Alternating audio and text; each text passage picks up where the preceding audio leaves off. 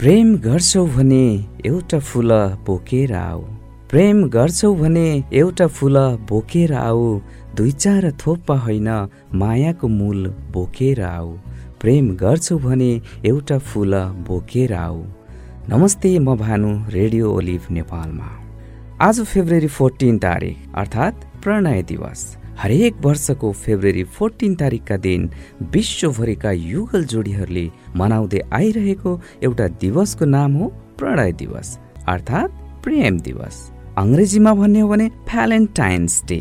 हजुर, हुन त प्रेम दुई विपरीत लिङ्गी बीचको मात्र होइन, वास्तवमा प्रेम त परिवारसँग हुन्छ, साथीहरूसँग हुन्छ, आफ्ना प्रियजनहरूसँग पनि त हुन्छ नि, होइन र? त्यसैले त प्रेमले मानिसलाई एक किसिमको बाँच्ने ऊर्जा दिन्छ। प्रणय दिवसका रूपमा रहेको यस दिन युवाले मनपर्ने प्रेमिका वा प्रेमीलाई वर्षौं आँट गर्न नसकेका प्रेम प्रस्ताव राख्ने गर्छन्। यस दिन प्रेममा रहेकाले एकअर्कामा प्रेम भाव साटासाट गर्ने गर्छन् अनि विभिन्न उपहार दिएर भ्यालेन्टाइन्स डे मनाउने चलन पनि छ। सोही कारण यस दिन युवा युवतीको विशेष दिनको आकर्षण हुने गर्दछ। पहिला पहिला एक दिन अर्थात् फेब्रुअरी 14 लाई मात्र प्रणय दिवस भनिन्थ्यो, तर अहिले साताव्यापी रूपमा नै यो पर्व मनाइन्छ, होइन त? यसको सुरुवात कहाँबाट हुन्छ? रोज डेबाट सुरु हुन्छ अनि रोज डेबाट सुरु भएर रोज डेको दिन गुलाब दिने, त्यसपछि प्रस्ताव राख्ने, त्यसपछि चकलेट दिने, त्यसपछि टिडी दिने अनि त्यसपछि प्रमिस गर्ने, त्यसपछि हग गर्ने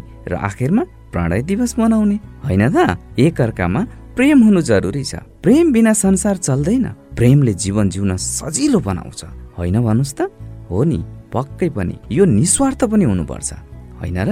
यहाँहरू सम्पूर्णको एक अर्का प्रतिको माया प्रेम अमर रहोस् भन्ने मनोकांक्षाको साथमा भ्यालेन्टाइन्स डे यानि कि प्रेम दिवसको हार्दिक शुभकामना।